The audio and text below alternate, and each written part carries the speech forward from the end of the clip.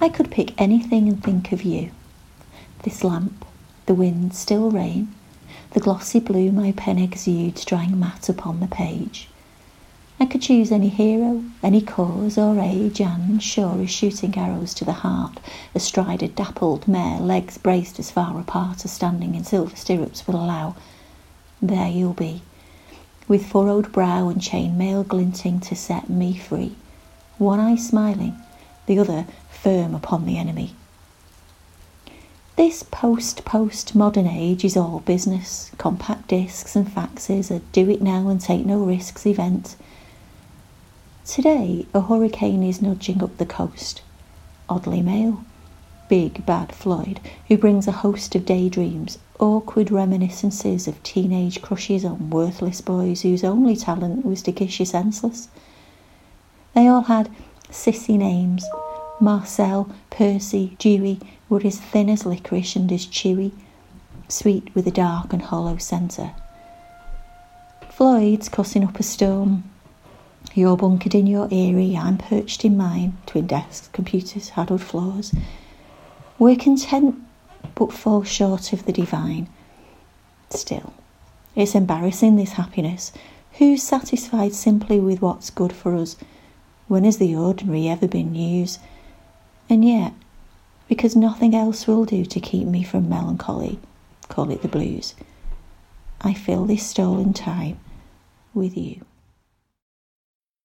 In this podcast, I'm going to discuss how Rita Dove presents the concept of contentment in a touching poem, Cozy Apologia.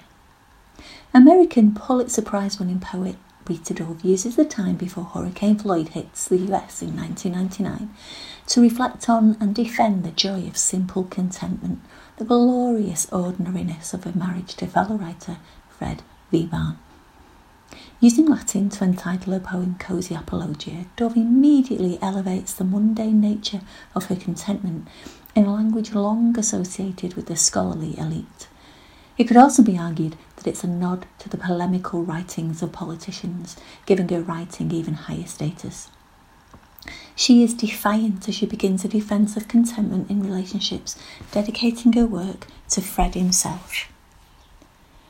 Her first stanza is reflective as she languidly scans a room and knows that she could pick anything and it would remind her of her beloved Fred. Dove's triple of this lamp, the rain, the glossy blue ink, reveals that Fred's everywhere to her and his presence within these objects is reassuring.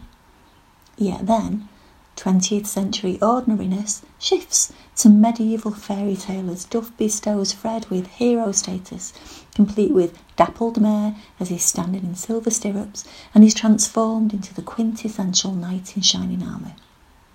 Indeed, the wonderful and slightly comical image of him standing with furrowed brow and chainmail glinting presents him as the only one who can rescue his damsel in distress, as he has one eye smiling, the other firm upon the enemy. It's as if her Fred, in all of his ordinariness, even his name sounds somewhat ordinary and far from Lancelot-like, is protecting Dove and their marriage, and to her, a man who protects their happiness and contentment is worthy of a knighthood. Appearing to be lamenting the lack of romanticism and excitement in this post-modern age of the modern day, the US Poet Laureate points out the dullness of compact discs, faxes and the take-no-risks culture of today's society. It's a sudden shift in tone from the earlier fantasy in stanza 1 to bring us back to reality. Interestingly, she's not content with the banality of these elements of normal life. Yet Dove then casually reveals that a hurricane is nudging up the coast, a clearly ominous development. Christening the storm Big Bad Floyd, she sounds like she's almost daring the storm to hit. After all, she has her Fred to protect her, and she's clearly content to let him do so. However, this childlike name-calling then leads us to her awkward reminiscences of worthless boys. Dove's comical reflections that their only talent was to kiss you senseless is a far cry from Fred's life-saving presence alone.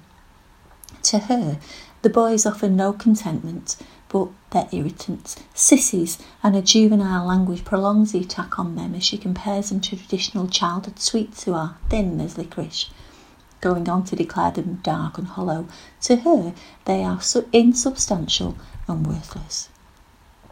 Turning her attention in the last stanza to the one who matters most to her, Fred, Dove then reminds us that he is bunkered in his eyrie while she is perched in hers.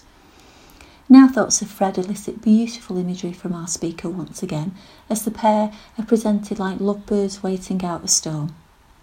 It's worth noting that the ordinariness of the poet's workspace with twin desks, computers, hardwood floors, don't damage the image for her. Dove is content to share this experience with Fred wherever they may be. In this final period of reflection, she considers how we're content but fall short of the divine. It's a poignant phrase to suggest the happiness she shares with Fred is total, but it's not some kind of sacred gift, it's simply ordinary. It's even embarrassing being so happy, so we can deduce that others struggle to understand their contentment. Dove goes on to point out that no one really cares about the ordinary and it will never make TV headlines, but for her, nothing else will do. In fact, the ordinariness of a relationship with Fred encapsulates pure contentment, and in a final moving line she renders Fred not just her partner but her healer, keeping her from melancholy, as she therefore lovingly and intimately addresses Fred to tell him she fills this stolen time with you.